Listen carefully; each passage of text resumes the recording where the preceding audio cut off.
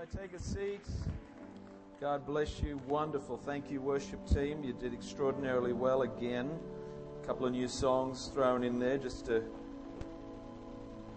What I want to do is push through for about 30 minutes because I've got something from the Lord, and it's just not something I've conjured up, but something that has been put on my heart during the week as I've been praying and meditating and just kicking back in God. And it's for the church straight up at the start of the new year. So for me, the start of the new year is like the beginning of a race. The Bible says that the life that we have, the Christian life especially, is like a race.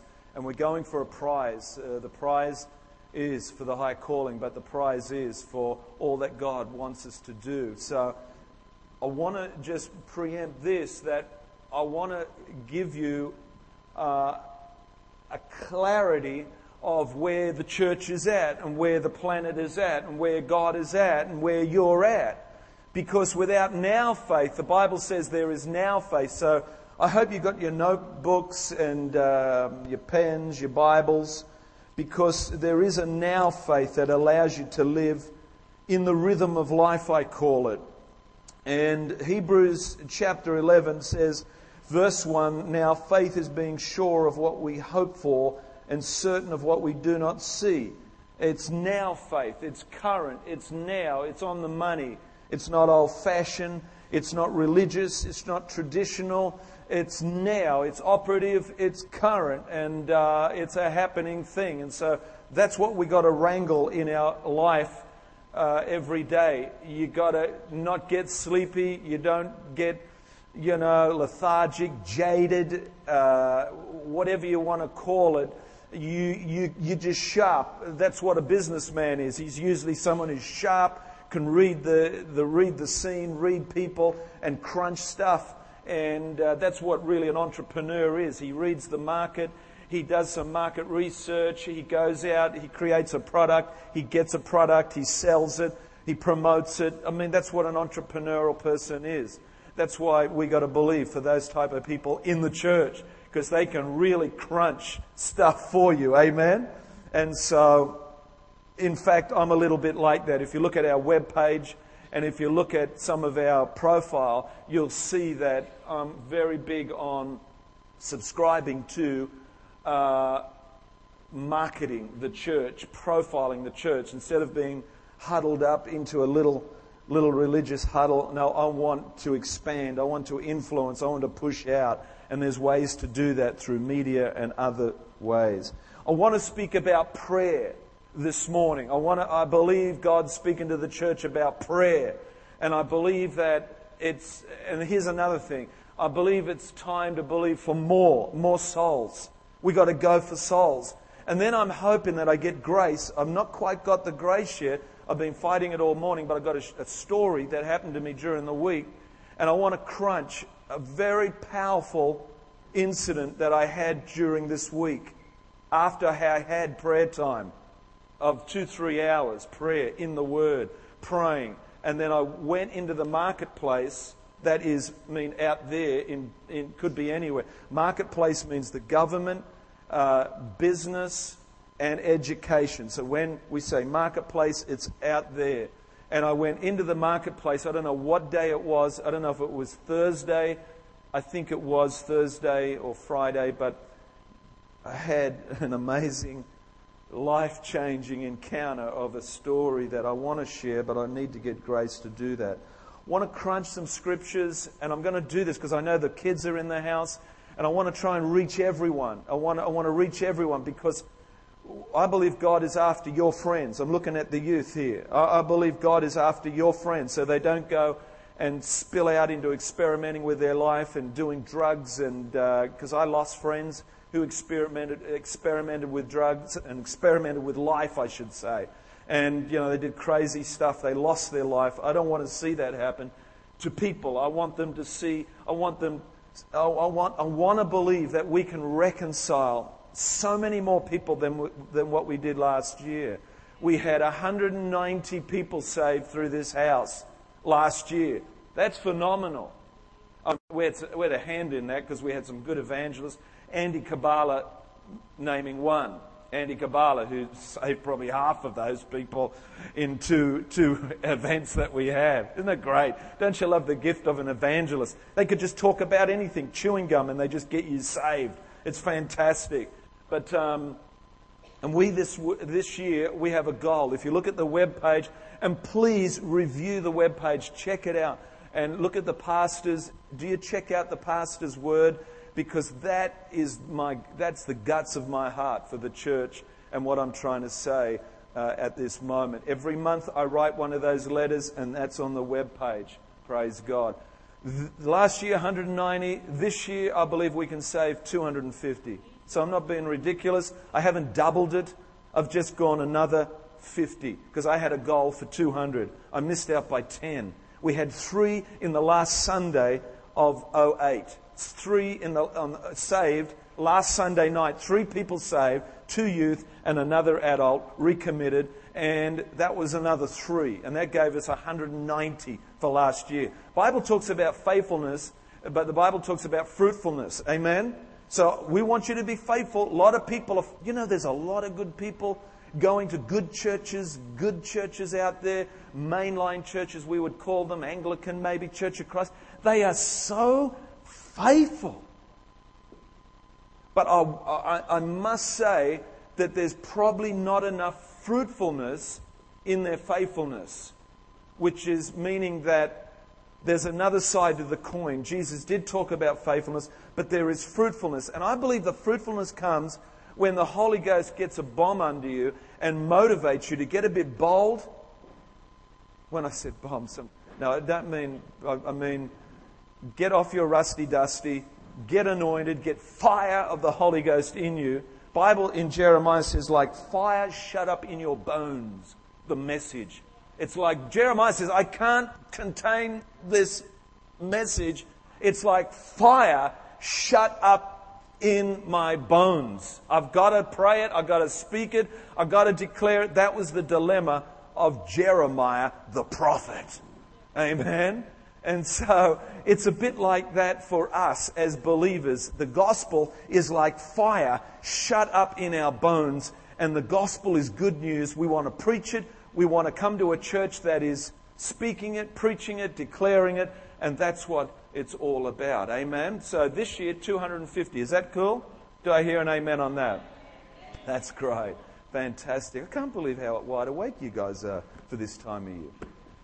Everyone usually just checks out, but I believe we're living in days of excitement. What I want to do is give you, and I did this last year, the best of the prophetic word that I could find. And I didn't check much out, to be honest. I did check a few prophetic ministries out, and I found the best of the prophetic. Because the Word of God says in 2 Peter chapter 1, and this is chapter 1, verse 19. And we have the word of the prophets made more certain, and you will do well to pay attention to it. You will do well to pay attention to these prophet people, these people that are a bit out there, to be honest. They look a bit, if you meet one of them or if you know some of them, they've got a funny disposition. But that's because they're so pressed up against God. When you get people pressed up against God, who knows that you get a bit funny, amen? And so it's these prophetic people that hear what God is saying for the now. Say now. Because we want now faith. Do you want now faith or just yesterday's faith? Do you want current faith, now faith? Praise God. So we have this word of the prophets made more certain, and we would do well to pay attention to it as to a light shining in a dark place. Praise God. Until the day dawns and the morning star rises in our hearts. Lord, let Jesus Christ rise in our hearts. Let me start off by saying this. Now, this is the best of. I'm just going to read some of this stuff out and declare it to you. Clear direction in an unclear world. Thoughts for the new year, this one prophetic person says. And this is a quote from John 16, verse 33. I have told you these things so that in me you may have peace. In this world you will have trouble. But take heart, I have overcome the world. These are the words of Jesus. So, of course, 2009 started innocently enough, but we're hearing these phrases called uncertain times. There is an anchor for the soul that holds amongst the rising tide. God's word is surety from the mouth of the one who made us and who is with us amid each of our individual storms. What is he saying to you today? What has he illuminated through his word for the coming year? That's what I want to say to you. In January, it's a great time to chill out, go on holidays, drive your cars to these cool destinations, take a couple of weeks off. That's what I've said. That's why half the church is not here. I've said, get out. I want you fresh. I want you alive. I want you not jaded. I want you awake, because we're going to do it good this year. We're going for more fruit. The theme that we have for this year is fruitfulness equals fruitfulness. Faithfulness equals fruitfulness. Thank you. Now, this particular prophetic person says, for me, 09 means this. Romans 12 in the Bible provides the ultimate New Year resolution. And she says this, giving ourselves fully to the Lord, not being conformed to this world, but allowing God to transform our minds, so we begin to think more like Him. Romans, you can check this out, Romans chapter 12, verse 1 to 2. Loving without hypocrisy, caring for each other, rejoicing in hope, patient in tribulation. Here's the big one. Continuing steadfastly in prayer, hence the New Year's Eve service. I felt that we had an unction in our spirit to bring on 09 in prayer. And so we met New Year's Eve. And it was great. We had some ginger beer. Someone brought some non-alcoholic. There's actually a new one out for those non-alcoholic people. There's a new, thank you, Gail. There's a new, because there's not many of these type of wines out. And you're always struggling as a non-drinker to find something like half decent. And Gail, thank you for that bottle of whatever it was. It was fantastic. Non-alcoholic, please, stated there. She says, I feel it's the season to steadfastly be praying and being cheerful as a giver. Next, blessing, not cursing, the ones who do us wrong, and not thinking that you are much wiser than everyone else. Not laying down the fight when evil comes along, but overcoming with evil with good. I want to touch on that a little later on. Not laying down, not turning a blind eye when you see a fight on for a person's soul's sake or your own life. After all, the Lord Jesus knows exactly what we're up against, and He provides the antidote for an anxious world. And I think the scripture does say, I've told you these things so that in me you may have peace. He said, and as if in answer to our glass is half empty skepticism, He added, in this world you will have trouble, but take heart, I have overcome the world. Praise God. John 16 verse 33.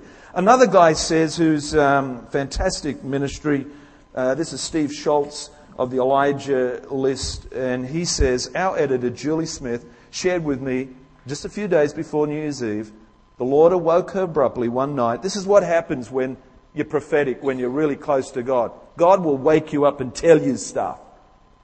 Who would like to be like that? Who would like to hear from God, get woken up during the night? I mean, Paul McCartney used to get woken up. He got woken up to write Blackbird sitting on... That's how he wrote that song, apparently. I mean, how did you write it, Paul? I got woken up during the night. And I had a custom of having a pen and a pad beside me. They're the words I had. That was the melody I had. Scribbled it down, went back to sleep. It's the same deal. It's an inspired moment of inspiration. He says, our editor, Julie Smith, shared with me that a few days before the New Year's Eve, the Lord spoke to her abruptly one night. She was startled by this awakening because she was wide awake. Instantly, she sat straight up in bed and the Lord said to her, it's time for the supernatural. Write that down. This is a prophetic woman gets woken up in the night and the Lord says to her, it's time for the supernatural. I was feeling that last year. I don't know about you. Who's with me on that? Yeah, praise God. It's time for the supernatural. When she shared this with me, this guy says, Steve Schultz, the first thing I spoke to her was, what God is going to do is far beyond our comprehension. I believe this year, that means 2009, God will move us from our current comprehension of Him and take us far beyond to a deeper supernatural understanding of Him and His nature. Very important, people of God, to understand who God is, so you can advocate for Him and speak on His behalf. How can you speak on behalf of God if you don't know who He is, His ways and His nature? Amen? It's time for the supernatural. I pray this year God opens up new realms of Himself to you and through you, that you divinely know Him and His supernatural ways. Now everyone knows Rick Joyner. This is from him. Just there's pages of this, and I could only just get one paragraph virtually out of this. He says this: President-elect Obama won the election because he seized the high ground of hope for the future. The hope he gave was mostly undefined and superficial, which only goes to show the power of hope, especially in difficult times. This is a lesson we must learn. One of the most tragic mistakes of Christianity has been to focus on the prophecies of judgment about the end of the age instead of fulfilling the commandment to preach the gospel of the kingdom. The gospel means good news. And it is the greatest news the world has ever or will ever hear. When the greatest hope of all is articulated, no message on earth will ever had a greater impact. It's time to take up the charge. Now, when he said that, and he wrote so much more, that prophetic word for 2009 is fantastic. I got it at home. But I'll stop there, and I'll stop on that statement that he makes in talking about the good news. It's time to take up the charge and preach the good news through the church. The world needs the good news. We're in uncertain times. People need to hear the certainty of the good news in God, in Christ Jesus. Who's with me with that? One key perspective I have for this year, I'm saying this, 2009, is to save as many people into the kingdom, young and old. That is to impress upon them the good news with an intensity of spirit that compels them with great hope and urgency to know God. My personal resolution, and I got this scripture during the week, was in 2 Timothy 3:16, and this is the paraphrased version in modern day language. It's called the Message Bible. You can get that at the bookshop, and it's paraphrased by Eugene Patterson, I think he's called, or Peterson. And this scripture goes like this: through the Word, we are put together and shaped for the task God has for us. Now, you are defined in who you are, not defined by reading magazines, watching DVDs, of listening to iPods, of reading books by some author that, subscribes to philosophies and ideas and imaginations that, most of the time not of God. But if you subscribe to the Word of God, and the Bible says in James, if you look at yourself in the Word of God, you will see yourself as a mirror through the Word of God, and you will see where you are, where you live, who you are, but what you can do. And if you keep looking, you can find out the real you in the Word of God. I'm talking about the supernatural Word of God that can transform you and cut through your mind, cut through your heart to the depths of the inner recesses of your life. The Word of God that's like a two-edged sword that cuts between bone and marrow, goes down into your spirit and uncovers the God reality of who you are and what you're designed for. God is a purposeful God, and He has designed you. Catching some FM, I think there. See, you got to realign yourself, and you got to pick up God. And so the Word of God actually can define you. Say define. That's powerful. If you understood that, you would be blessed. And I'm not going to be long this morning, so it's cool. And I said this: I believe as the church we have such a task, a challenge to engage the crisis. I'll say it again. I believe the church has a task, a challenge to engage the crisis of humanity separated from God. You're God's heroes. God wants to define you by the Word of God. He wants to motivate you in 09. He wants to mobilize you, anoint you. He wants to mobilize you and anoint your mouth to speak. Because we have a situation of a lot of people living in uncertain times, and they are vulnerable to being upended.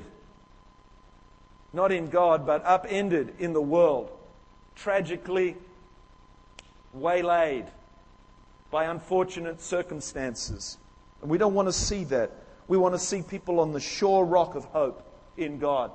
No matter if they lose their job, no matter if they lose a loved one, no matter if something happens, they're standing on the rock of Christ. Who's with me on that one? They're standing on the great hope of God.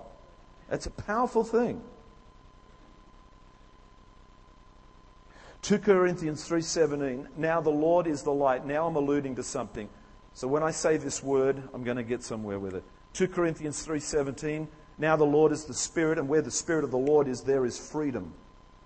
Galatians 5:1 says, it is for freedom that Christ, I'll let you guess the word that I'm trying to emphasize. It is for freedom that Christ has set us free.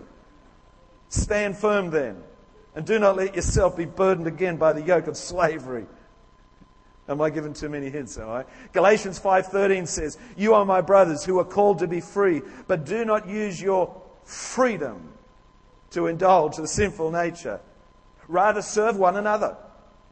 The entire law is summed up in a single command. Love your neighbor as yourself. Luke 4:18, the Spirit of the Lord is on me, on you, because He has anointed me, anointed you, to preach good news to the poor.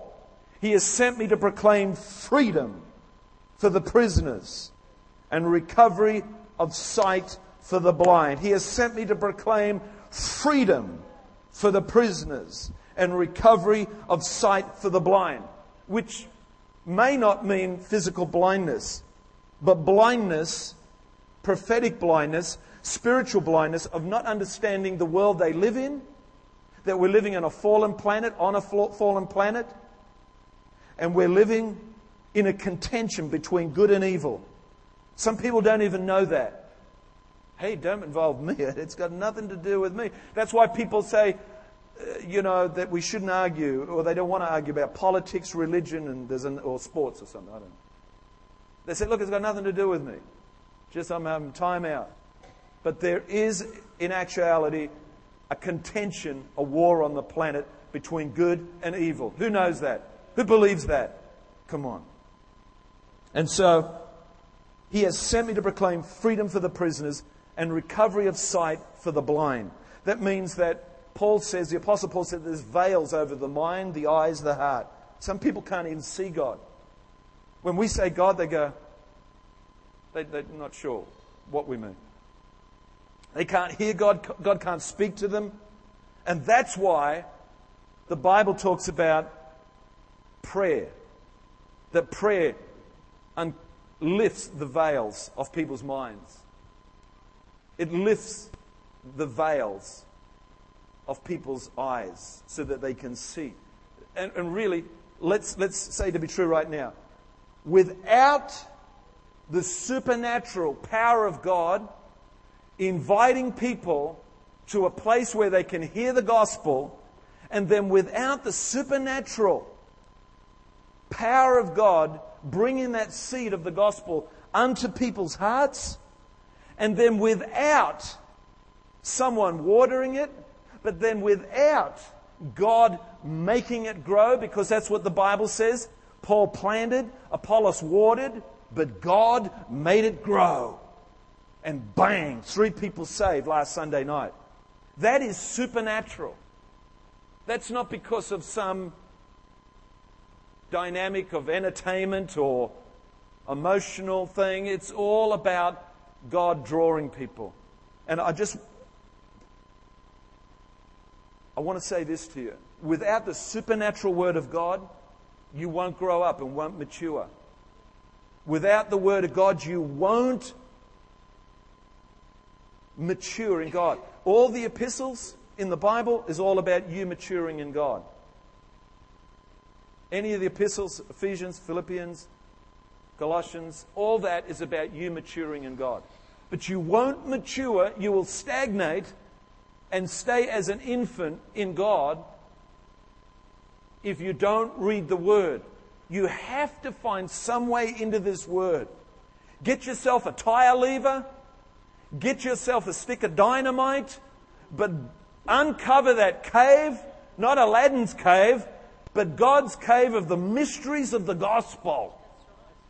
Because unless you do, you will just get vague, you will get cross-eyed, you just lose that gleam in your eye, you'll lose your composure, your countenance, you will lose your smile, because my preaching won't hold you up in the end. This church won't hold you up in the end. It's you and the Word of God. It's you and Jesus Christ, who is the Word. You've got to find a way into it. Otherwise you will go downstream with the flotsam and jetsam of life. But you've got to swim like a trout against the tide of humanity, against the tide of darkness that is rushing towards this planet like a mighty river. But I know of another river who makes glad the city of God. Amen. Come on, guys, I'm preaching good this morning. Come on.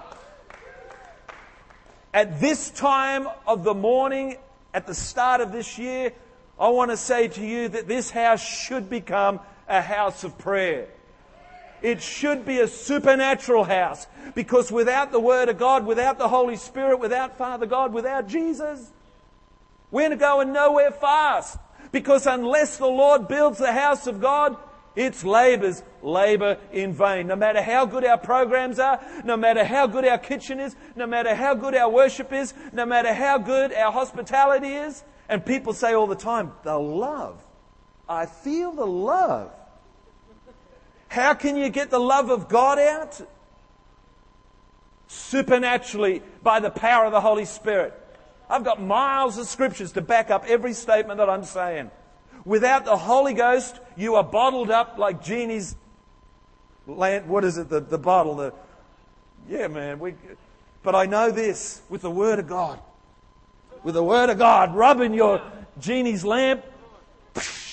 Oh, praise God.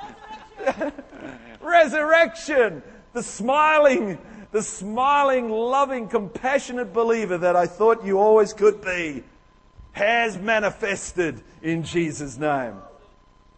Come on, Word of God. Like rubbing two sticks together, trying to get fire. There's got to be a better way. You've got some matches, you've got something. No, you've got to go to the Word of God. There's no better way. Can't just Pastor Phil lay hands on me? Can't I go through the fire tunnel? Can't you do another fire tunnel tonight? No, you've got to go to the Word of God. Amen? Come on. It's the Word of God, guys. It's supernatural. Your soul is crying out for it, just like my dog cries out for food every day. Scratching, looking at me. I can't even walk by. The dogs are there. Get out of here. You're fat, but I tell you, you're fed. Come on. But that's your soul. Soul, I know you want to. I know you want to be fed, but I've got things to do. I've got places to go. My friends are coming around. The DVD, man, I'm going to watch that first. I've got a cake to eat. I've got a baked dinner. I've got places to. Your soul is just dry. Freedom, I said that word freedom. Freedom, say freedom. Say freedom. Soul, say souls. Say souls. Say supernatural. Say supernatural. Say prayer. Say prayer. House of prayer. A house of prayer. Say supernatural. Say souls. Souls. Say supernatural. Say freedom. Say freedom. Say freedom. Say freedom. Let me tell you about freedom. Put the music on. It was Thursday morning. I'd been in prayer for about 3 hours in the Word of God. All morning I was in prayer, and Julie beckoned me to this place, to go out to the marketplace. I wanted to stay in the Word, to be honest. I wanted to stay in this place with God. But God obviously had sufficiently filled me, blessed me, anointed me. My ears were open, my heart was rekindled. My passion, the burning embers of my heart, was again lapping up against my calling in God. And so we went into this place, and the whole family was more or less with us. We were doing some business. I can't say what sort of shop is, because I can't give the details of this story away. But we were in a shop, and I went to the product. I was having a look with my daughter, and I could feel the presence of the people in that room. There was only a few. One was the lady serving. There was another lady, a frail lady, just a non-entity almost, very frail, very skinny, very small, probably about 5'5" even, not even that. And I could see her finalizing her business of what she was there for. And somehow I looked over to her, and I made a gesture after she finally paid and was struggling with her purse and putting what was left of her money into it. And I don't know what happened, but I think it's the Holy Ghost that just enabled me to just say something. I don't know what I said to spark up the conversation, but I did. I said that, boy, what accent is that you got? She said, I'm Polish. I said, wow. Yeah, I could hear you from somewhere. And we just chit-chatted and a little bit. Then I said, how old are you? And she said, I'm 84. I said, where did you grow up? She said, in Poland. I grew up in Poland. I said, well, gee, must have been a long time ago. Help me. What was it like growing up? She said, I grew up through the war. We were surrounded as a 14-year-old. We were surrounded by the invading forces, and my mother starved to death. I buried my mother at age 14. The receptionist now in this place is listening and just amazed at the frankness of the conversation, and kids are there, and we're just taking in a deep breath. But she's not saying it, but as she is, she's starting to cry. And I said, how'd you live through such a thing? She said, well, I was carted off. I was taken to a prison camp, and I was sent there to work. My brother died in the war also, and I have no surviving family members. I met my future husband in the work camp. We met each other once, and twice, on the second time, he asked me to marry him because the Americans had come and made a way for freedom. And we realized that we were going to be free. And my husband and I, we clung on to each other, and we quickly were married. Still in our teens, maybe 15, 16 now. And I said, my God, Well, I'm staggered now, and the wind's taken out of me. And I said, where are you going? She said, I'm going now with her trolley, those ones with wheels on them. And she said, I'm going to Westfields. I said, how do you do that? She said, I'm going to take a train, a bus. And I said, no, I will drive you there. We will drive you there. My family will drive you there. If you can wait for us, we will take you to Westfields. We'll take you to the bank. And so we did. She climbed in. We put a trolley in the boot. She climbed in the back with the kids. Understanding that this woman was so much smaller than my daughter Gemma, who was about 12. She looked so much bigger than this frail, but still lively, vigorous woman of 84. She said, my husband is at home. He has Parkinson's disease. We live in a big house somewhere and on an acre of land. I like my room. I like the bigness of my house. It's a 4-bedroom house. In fact, I've got a pool too. I said, wow. I'm thinking to myself. So we help her do her errands. We buy her a coffee and she has a little cake with us. And I said, well, let me take you home. And she concedes. She says, oh, that'd be fine. She obviously trusts us. I'm starting to think, this woman must think I'm crazy. I said, by the way, I'm a minister, a local minister of the local church, C3 Tuggerah, just to let you know that, And she said, no, I trust you. I've learned to be able to discern who I can trust.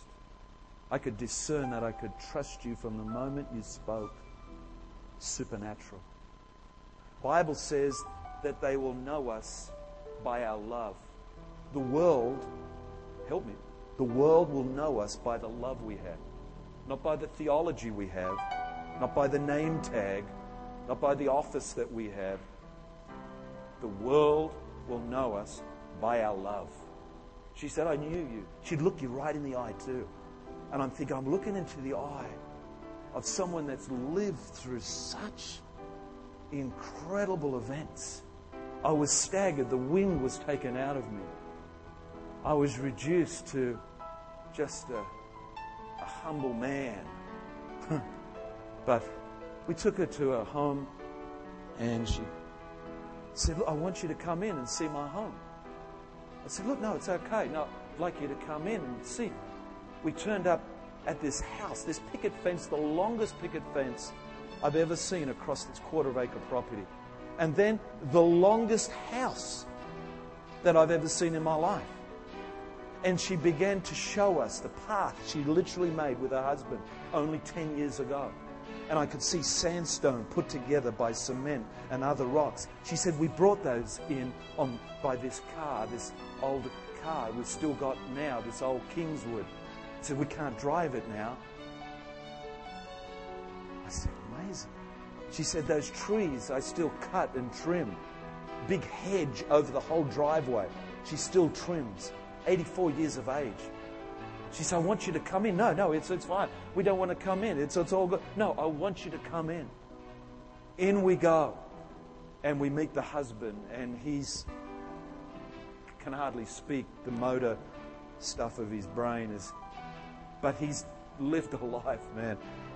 A life that is extraordinary. I mean, he was captured too, sent to a workstation, saw his friends die repeatedly, was put in jail at the last moment, which averted him being killed the next day. He said jail was like heaven. I said freedom.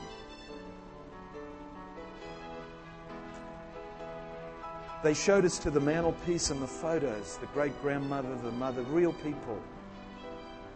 That was them when they were young. That was them here. That was them there. And again, I'm staggered by the length of time that we're giving in our lifetime and what we can do. They ended up in Bathurst, I think, in a sheep shed. She said, the flies. But we were so happy to be free. We ended up out at Linfield, living in some sort of box, and then we ended up at Padstow. We built our own house. Then we ended up somewhere else on the river. We built our own house. We left there, and guess what? Where they lived on the river happened to be 200 meters from where I used to live at a place called Illawong, between the Georges River and Warren. I said, we were neighbors. We were neighbors and we didn't even know it. So the plot thickens now. She said, this is amazing. She says, I knew where your house was. I said, I knew where your house was. She said, look at my house. Look at this room. Look at that room. And the hallway is just gigantic. This room, this room, this room, this room. She said, I love room. I love my big house. This tiny little lady just loving the fact of freedom. Let me show you out the back. Huge pool. So what do you do with that? I clean it, swim in it. So what about this yard? I mow it. Let me show you the car. Into the garage we go, and it's this Kingswood, 1977 Holden Kingswood, now unused. She said, we used to sleep on the bonnet when we were younger. We used to sleep in the back, and both of them appearing in and just reminiscing. I said, you might need to sell it. Sentimental value. So we rounded up with just basically blessing them. At times he began to cry. I could lengthen the story, but there's details, because what he started to unpack some of the stuff. He started to share some of his journey, and he started to cry, and she's crying. I'm going, oh my God. It's all about freedom. You know, it's all...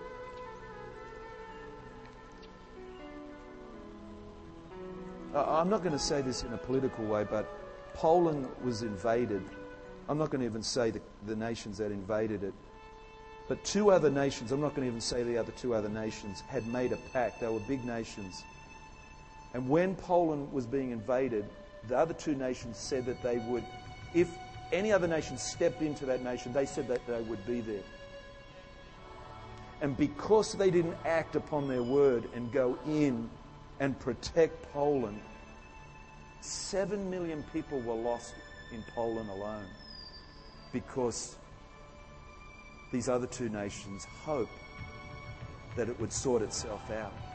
It didn't sort itself out. It went from Poland all through Europe, and millions upon millions of people were killed. And that spoke to me. This lady spoke to me. And then I went back home and Googled the Poland War and found out that it was for 2 weeks it was invaded, and they kept a good fight up, man. Those Polish, they kept, for freedom, they kept a good fight up, but it was just too much. They were being invaded on 3 sides by 2 huge nations. And we're not going to blame those other nations, because I made a tragic mistake. With the woman in the car, I thought I knew some Polish people. And I said, come and visit these older people that I know. Unfortunately, they weren't Polish. One of the lady was of the nation that invaded there. And I went, oh no, what have I done? But they started to speak to each other in their own language. And they were all fine. And I quickly wrapped it up. That's all good. Yeah, great. Okay. Well, it's good. Yep. Shut the door and drove up. I said, look, I'm terribly sorry. I honestly thought they were Polish. I said, what do you think about those type of people now? She said, people are people. I do not look at nations separately. Whatever happened then, I have forgiven and I have let go, because I love my freedom too much to hold any grudges. And then I thought, well, she needs salvation. She basically knows of God. She says, I'm the luckiest woman alive. And I said to her, do you think that's God? She said, well, yeah, I guess so. So I have begun a journey with this couple, I guess, for me getting blessed first. Awaken to the fact as Christians, we are saved because someone prayed for us. She is saved because a nation called America got in, made a way for that nation to be set free.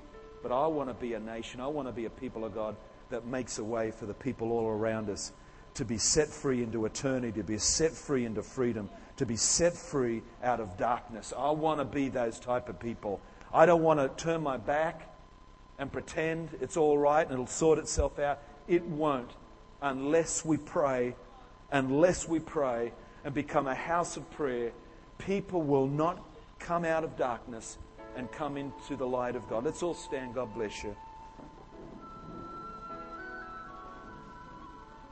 Father, we stand before you and say, man, thank you for the wake-up calls that we do receive in life. Thank you, Lord. It's a supernatural thing to be transferred out of darkness, out of prison. But the anointing is upon us, Lord. The anointing is upon us. Lord, the battle was won when Joshua was on the fields and Moses, Aaron and were holding Moses' arms up, and while the prayer was going on, the battle was won in prayer. Lord, we want to be a praying church. We want to be a people that help this situation called planet Earth being in the throes of uncertain times. I want men everywhere to lift up holy hands in prayer without anger or disputing. 1 Timothy 2:8, 1 Timothy 2:1. I urge then, first of all, that requests, prayers, intercession and thanksgiving be made for everyone. Philippians 4:6. Do not be anxious about anything, but in everything, by power and petition and thanksgiving, present your requests to God. Pray continually. Give thanks in all circumstances, for this is God's will for you in Christ Jesus. Friends, we believe the hour is late and the times are urgent. We need to pray and see people released from uncertain times into the kingdom of God, into the kingdom of light.